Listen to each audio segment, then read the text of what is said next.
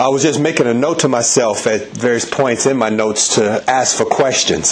So I don't forget to do that, because we did speak about having this be more of a teaching session, kind of informal, which is why I've ditched the tie. So, but I do want you to feel free to ask questions or make comments if you like. So at certain points I'll pause to do that as we study the Word together tonight. Is that okay?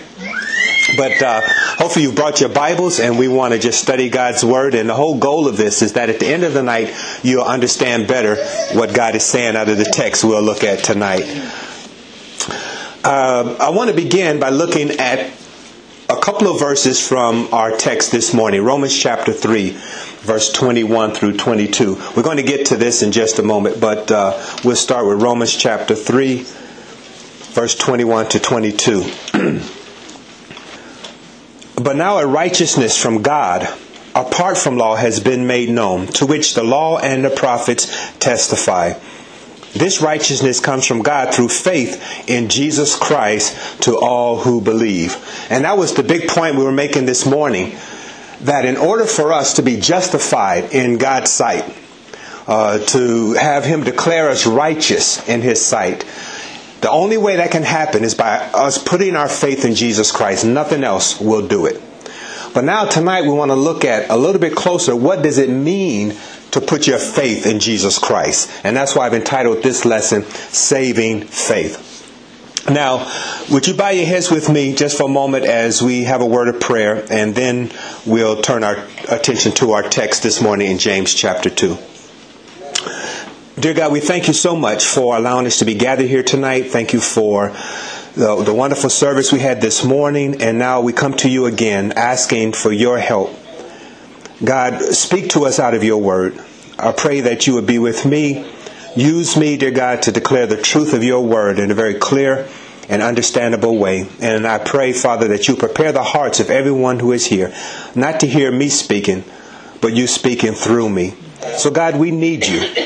I need you to help me to teach tonight, and your people need you to help them understand what it is that you're saying to each and every one of us out of your word. So be with us, we pray. In Jesus' name, amen. James chapter 2, verse 14. What good is it, my brothers, if a man claims to have faith but has no deeds? Can such faith save him? Suppose a brother or sister is without clothes and daily food. If one of you says to him, "Go, I wish you well, keep warm and well fed," but does nothing about his physical needs, what good is it? In the same way, faith by itself, if it is not accompanied by action, is dead. But someone will say, "You have faith, I have deeds. Show me your faith without deeds, and I will show you my faith by what I do." You believe there is one God. Good. Even the demons believe that and shudder. You foolish man, do you want evidence that faith without deeds is useless? Was not our ancestor Abraham considered righteous for what he did when he offered his son Isaac on the altar? You see that his faith and his actions were working together, and his faith was made complete by what he did. And the scripture was fulfilled that says, Abraham believed God, and it was credited to him as righteousness. And he was called God's friend. You see that a person is justified by what he does and not by faith alone. In the same way, was not even Rahab, the prostitute, considered righteous for what she did when she gave lodging to the spies and sent them off in a different direction? As the body without the spirit is dead, so faith without deeds is dead. Amen. May God add a blessing to the reading of His Word. And this passage here has often been misunderstood. The controversy around this passage revolves around the question of whether these verses contradict the teaching of Paul. Paul taught that justification was by faith alone, and that good works could in no way save a person. The point I was making this morning. Some have felt that James was advocating a doctrine of justification through good works. That is, that good works were necessary to obtain salvation. But James does not contradict Paul's teaching on the nature of salvation. He expands upon it. To understand each apostle's view, you have to understand the motivation behind each man's writing. Paul was writing to address the view that you could gain salvation by observing the law, which is what we looked at this morning, by doing good works. And so he emphasizes that we are saved by grace through faith. James, on the other hand, and James was the half-brother of Jesus, was addressing the relationship between faith and good works. Paul too mentions good works, but he doesn't expand upon it or explain the relationship between faith and good works. So in our text, James is not saying that a person is saved by good works, but that they will do good works if they have genuine faith.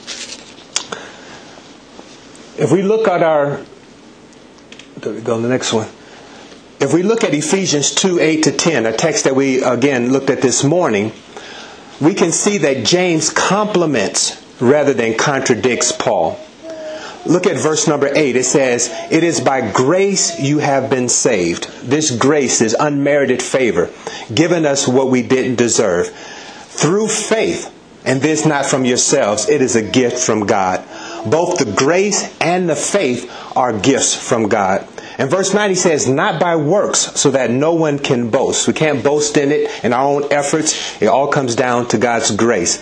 And then verse number 10 is the key verse that really links what both of these apostles are saying. He says, "For we are God's workmanship, created in Christ Jesus to do good works, which God prepared in advance for us to do." This 10th verse, what he's saying is that the whole goal of faith is that we would have a changed, a transformed life and begin to live a life filled with good works. This is what Paul said, and this is what James says as well. So James never says that doing good works is a prerequisite to salvation. He is saying, just as Paul does, that a person is saved by God's grace through faith, but he's also saying that if a person's faith is genuine, it will be demonstrated by good works or a transformed life. I like the way contemporary evangelical theologian R.C. Sproul explains it. He says, "The relationship of faith and good works is one that may be distinguished but never separated. If good works do not follow from our profession of faith, it is a clear indication that we do not possess justifying faith. The Reformed formula is we are justified by faith alone, but not by a faith that is alone." And this is a very important statement for us to consider. We emphasized this morning that there's nothing but faith in Jesus Christ that can save us. No good works, no deeds that we do. Not even being very religious won't do it. It's by faith, through faith alone. But it's a faith that is not alone. I want us to go back to our text here in James 2, verses 14. And try to understand better what James is saying here by following verse by verse the flow of his argument. And then later we'll look at the implications for our lives today. But before we do that, any questions about what I've said so far? Do you understand the foundation that we're starting with? Okay, that Paul emphasizes often in his writings how we are saved by grace through faith alone. That's it. Can't add anything else to that. Require anything else other than that.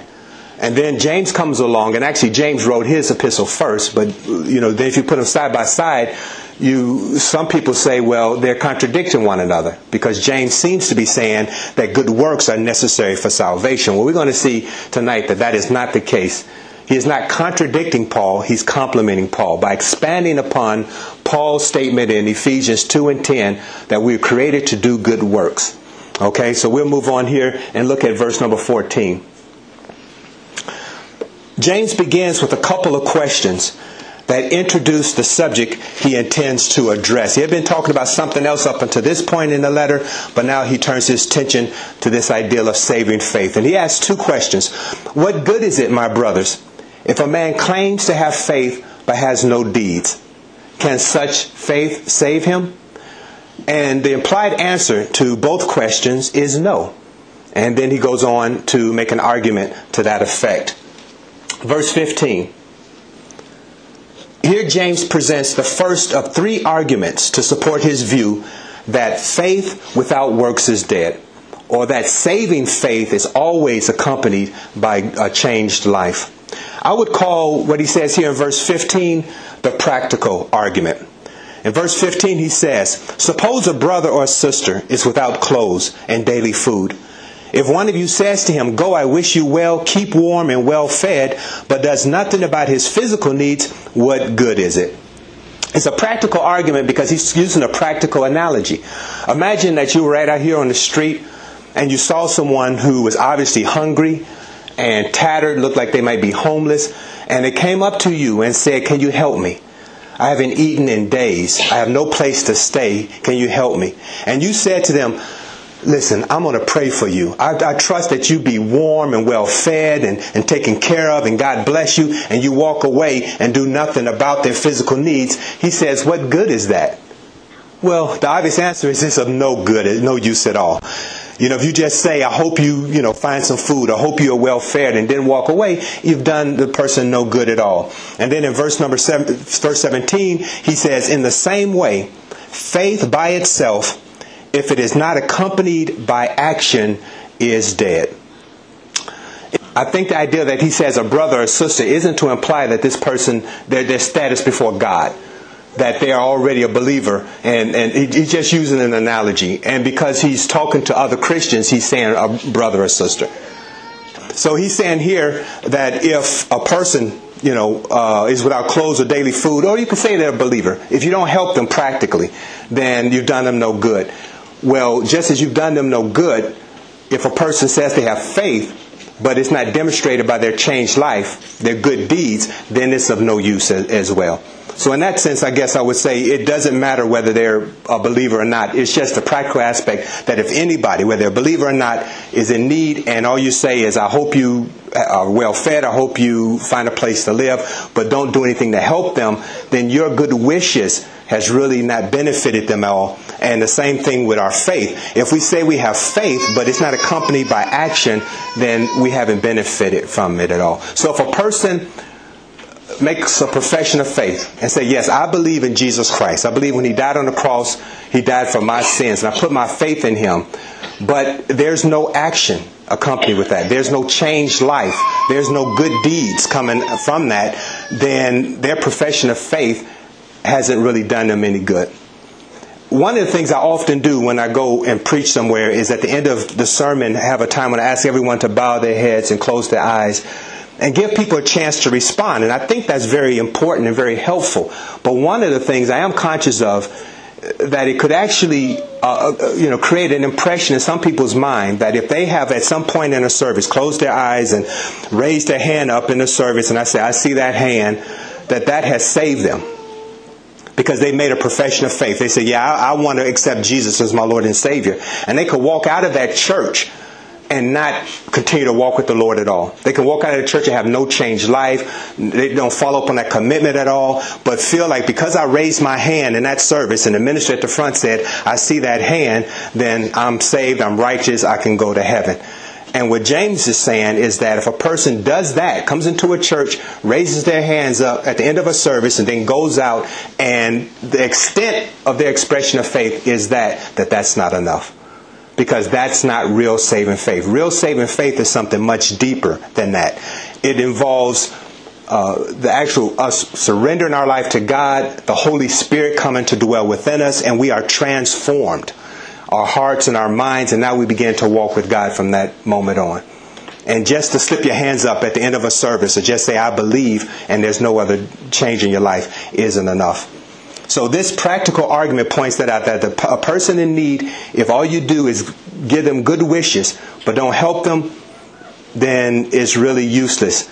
And he states emphatically that faith that isn't accompanied by works is dead or useless as well.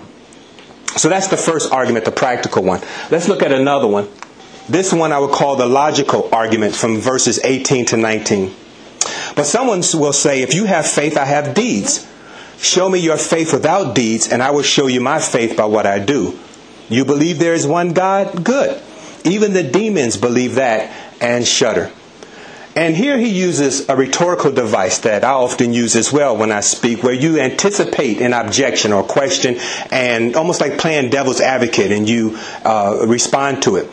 So he's expecting that someone might say, well, okay, you have good works. Well, I have faith. So either way is an option. And he's saying, no, that's not true. He said, I'll show you my faith by what I do, not just saying I have faith. And then he uses another analogy, an illustration here, and that is of demons. And he says that you have faith, good. Or you believe there's one God, good. Even the demons, verse 19, believe that and shudder. And the reason I call this the logical argument is because he's saying that if faith without accompanying works is good enough, then even demons are saved. And that makes no logical sense. Because if all you need to do is give intellectual assent to the idea that there is one God, or that Jesus Christ is the Son of God, or that He died on the cross for the sins of mankind, if that's all you need to do to be saved, then demons can be saved as well, because they believe that. And not only do they believe that, they shudder at that thought. Demons are absolutely convinced and know beyond a shadow of a doubt that there is one God and that Jesus Christ is His Son. So if a person thinks that just knowing that or giving intellectual assent to that makes them right with God, it doesn't make any sense, because then demons would be saved as well, because they believe that. So the practical argument, what good is it if a person says they are saved or believe if it's made no difference in their life?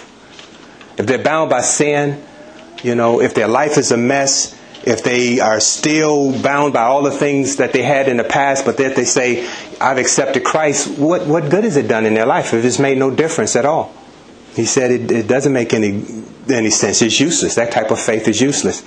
What good is a faith that just is intellectual assent, saying, yeah, I believe in a set of doctrines, or I believe in a theological or religious truth? Even demons believe that. It's got to be something more than that. And this brings us to the third of his arguments. And that's the one I would call the scriptural argument in verses 20 through 25. Now, he begins verse 20 with the phrase, you foolish man. Anybody notice something kind of different or odd or strange about that? What he says at the beginning, you foolish man. Well, if you look back at verse 14, how did he address his hearers? My brothers. Yeah, what happened to my brothers? Now you foolish man. And I think what you can kind of get a sense of as he's writing this is that he's getting agitated. He's getting more and more kind of involved in his argument. He starts off really quite calm. My brothers. Imagine if I had done that tonight, saying, my brothers, this is what I'm speaking on. And then by this time I'm saying, you foolish people. You would think, well, wait a minute, come on. What's going on? But this is what he's getting kind of really worked up over this. This is important to James. And he's making this third argument now, the scriptural argument, or examples from Scripture in the lives of some people. Abraham is the first, and then Rahab. Verse 21, was not our ancestor Abraham considered righteous for what he did when he offered his son Isaac on the altar? You see that his faith and his actions were working together, and his faith was made complete by what he did. And the scripture was fulfilled that says, Abraham believed God, and it was credited to him as righteousness, and he was called God's friend.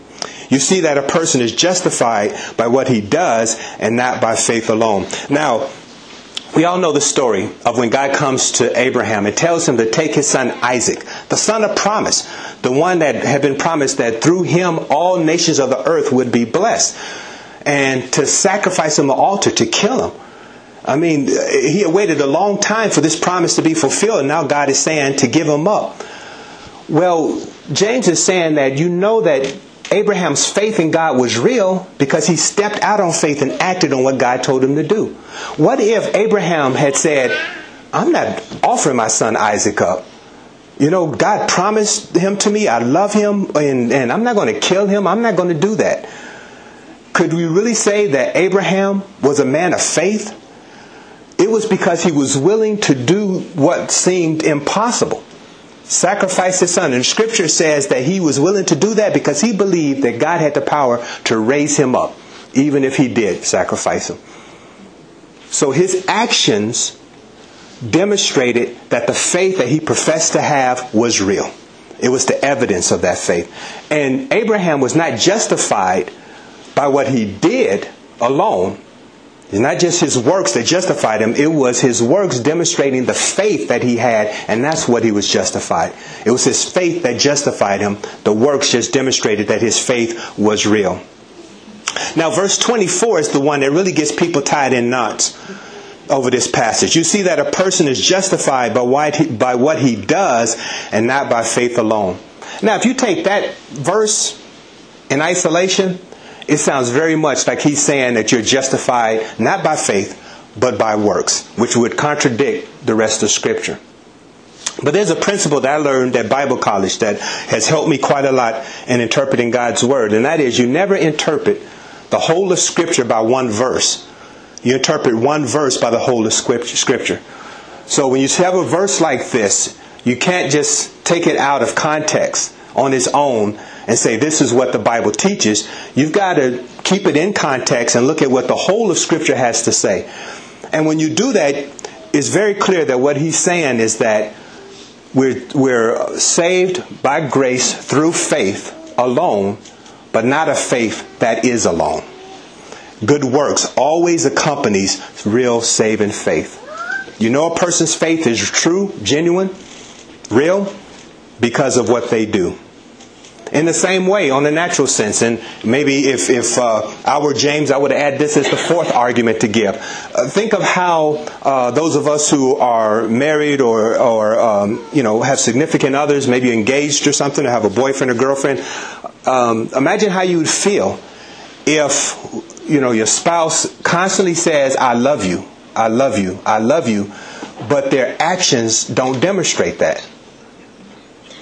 I've known of men who for some reason seem to have a really hard time being faithful to their wife.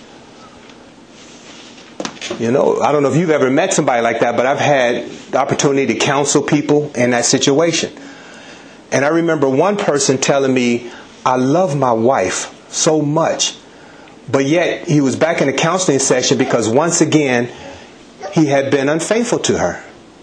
Now, how many women here think that man really loved his wife? Or think that's as long as he tells me he loves me, that's all that matters. He can sleep around all he wants, but as long as he constantly just reminds me verbally that he loves me, I'm quite happy with that. I'm sure the women here would not go for that. Well, that's how many people try to live with God. Is they think as long as they verbally profess that they love Him, they believe in Him, they have faith in Him, then how they live doesn't matter. And James is teaching tonight that that's not good enough. Our professed faith is only demonstrated to be real by the changed life that we demonstrate day by day. Then he goes on in verse 25 to use another example from Scripture. In the same way, was not even Rahab the prostitute considered righteous for what she did when she gave lodging to the spies and sent them off in a different direction? And now with Rahab, you know the story again, where spies were sent out to Jericho to kind of spy the land for the children of Israel. And it wasn't her actions alone that justified her or that saved her and her family. Her actions was just a demonstration, the evidence of the faith that she already had. Because as soon as she met them, she said, "I've heard about your God." Her faith in God was already there. She believed and knew that these were God's chosen people and that God had a plan for them. She only expressed it or demonstrated it by her actions. And so just like with Abraham, her faith and her actions were working together. And her faith was made complete by what she did. Any questions on that part? He closes this section in verse 26 by just restating his main point, that just as the body without the spirit is dead, so faith without deeds is dead. And in one sense, that's another argument. What good is it to have faith that doesn't animate us as Christians, that doesn't influence us, that doesn't change how we live? Well, it's just as good as a corpse, a dead body, without the spirit. It's just of no use. Which is why when people pass away and the spirit is no longer within them, we bury them. Because they have no more place in this world, in this life. And if we are Christians, claiming to be people of God, claiming to have the faith of God, but we don't have the Spirit of God in us, then we're useless to God and to this world. Well, what are the implications for us today? Here are some of those for us to consider. Number one, people are saved by God's grace through faith. James doesn't change that. He's not saying, oh, there's a new formula, or, this idea of being saved by grace through faith is not true. No, James is 100% with the truth of God's word. People are saved by God's grace through faith. And as I said this morning, grace makes salvation available. Faith makes it accessible. And both are a gift from God, both the grace and the faith to believe. We are saved through faith alone. We can't add anything to that or require anything else of people for salvation. If someone were to ask any of us, what must I do to be saved? Or how do I become a Christian? It is they need to put their faith in Jesus Christ. Not even things that we believe very much in can we add to that. You can't tell a person that in order to be saved they have to be baptized. Baptism comes after salvation.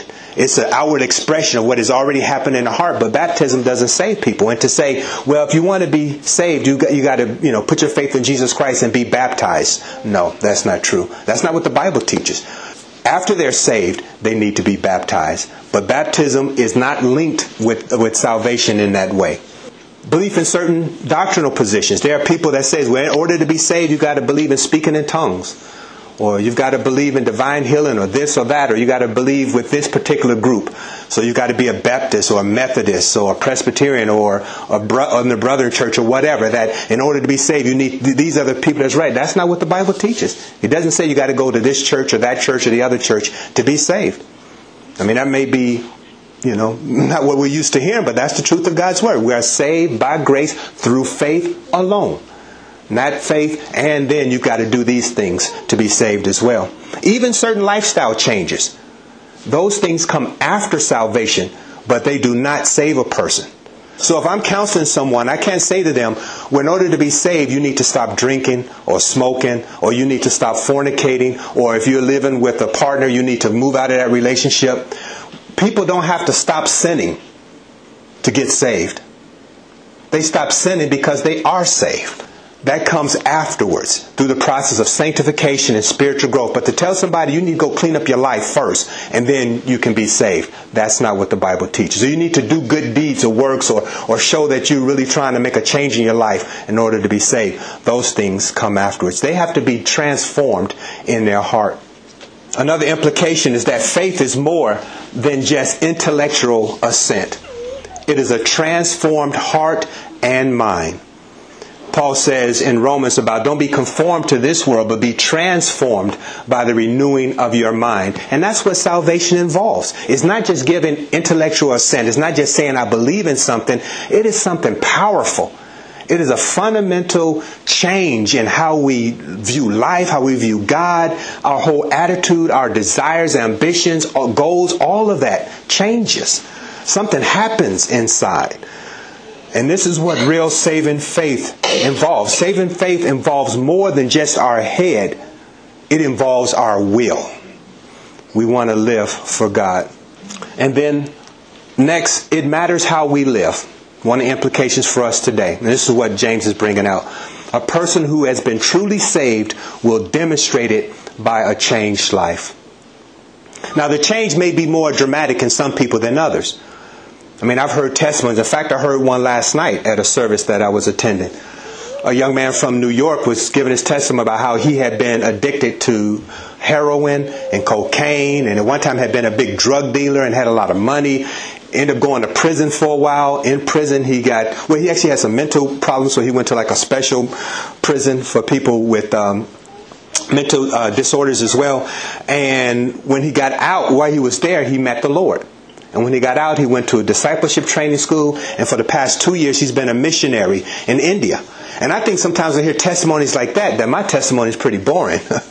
All the things he went through and the changes and stuff like that, that's amazing. I can remember as a teenager in church hearing these people with these testimonies and thinking, maybe I need to go in the world and really have a bad life so I have a really good testimony when I get older. But that's very dramatic, his story.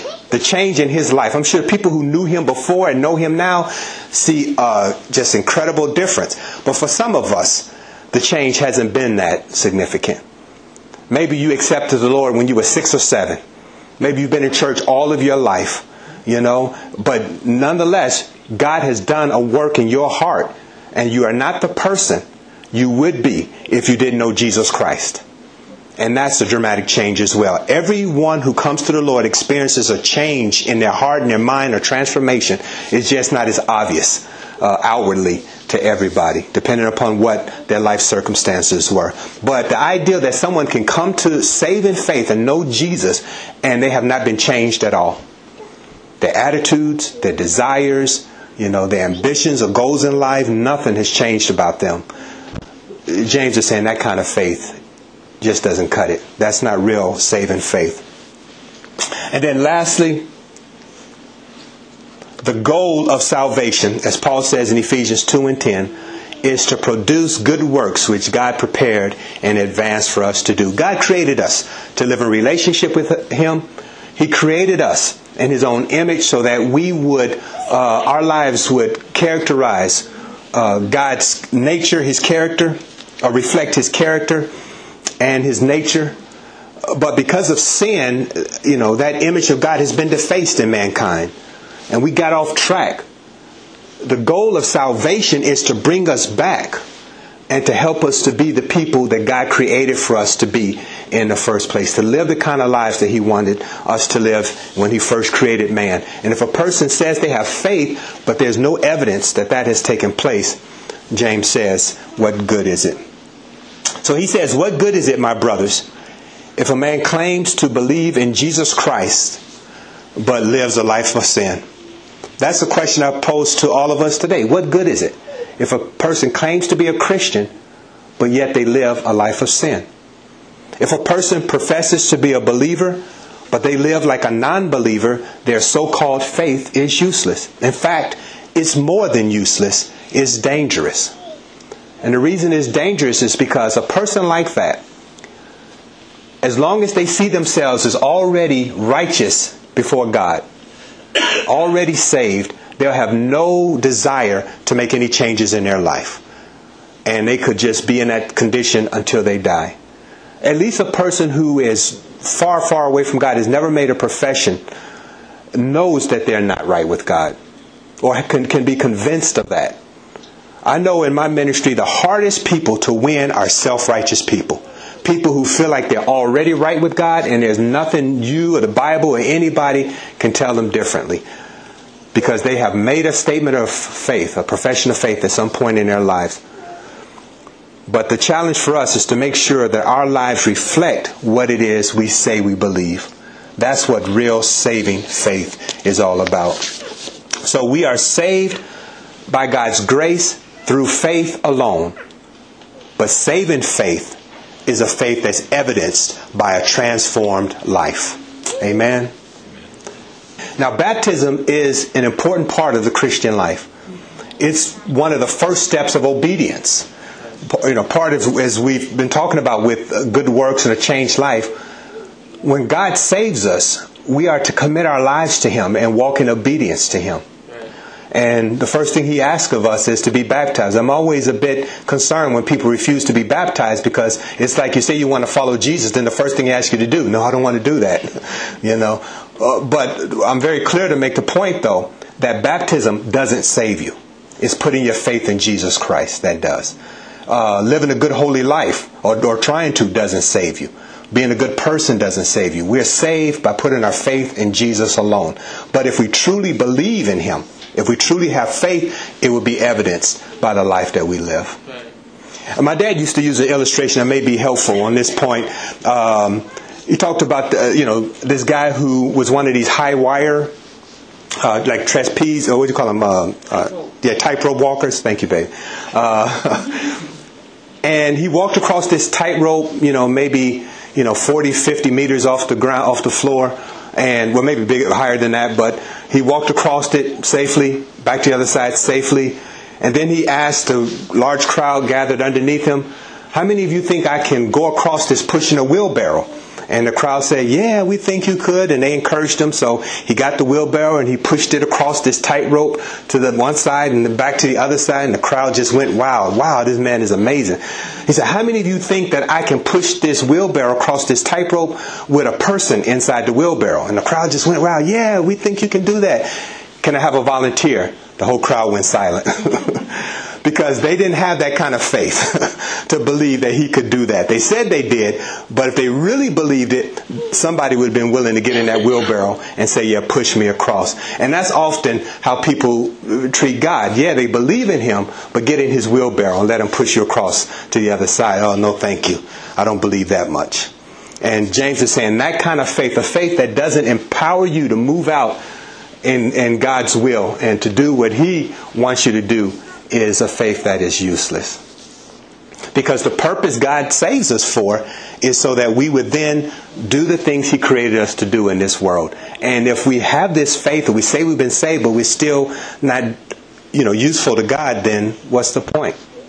So I find this both a challenging lesson, but also a very encouraging one. Because then we can know that it is possible to have the kind of faith that is reflected in the life that we live. And we don't do this in our own strength. If you've been challenged by what I've shared here tonight, the key is not to go home or leave here tonight, and try to white knuckle it and say, I'm going to do all I can to be a better person or to live better or, to get closer to God and I'm going to try to discipline myself. That's not going to work. In fact, the harder you try, the more frustrated you may become and the more desperate you will become. The real secret I've learned is through surrender. Is to stop trying so hard in our own strength and surrender to God and let him work through us. I preached a sermon several weeks ago somewhere about finding freedom through surrender. And it seems like an oxymoron. How do you find freedom or liberty through surrender? Because when you think of surrender, you think of being in captivity, of bondage.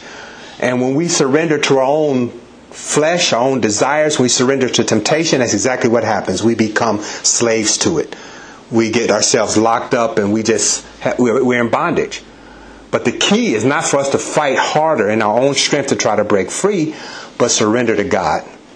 Surrender to his will, to allow his power to work in us. And what is difficult in our own strength becomes easy in God's strength. And that's the key.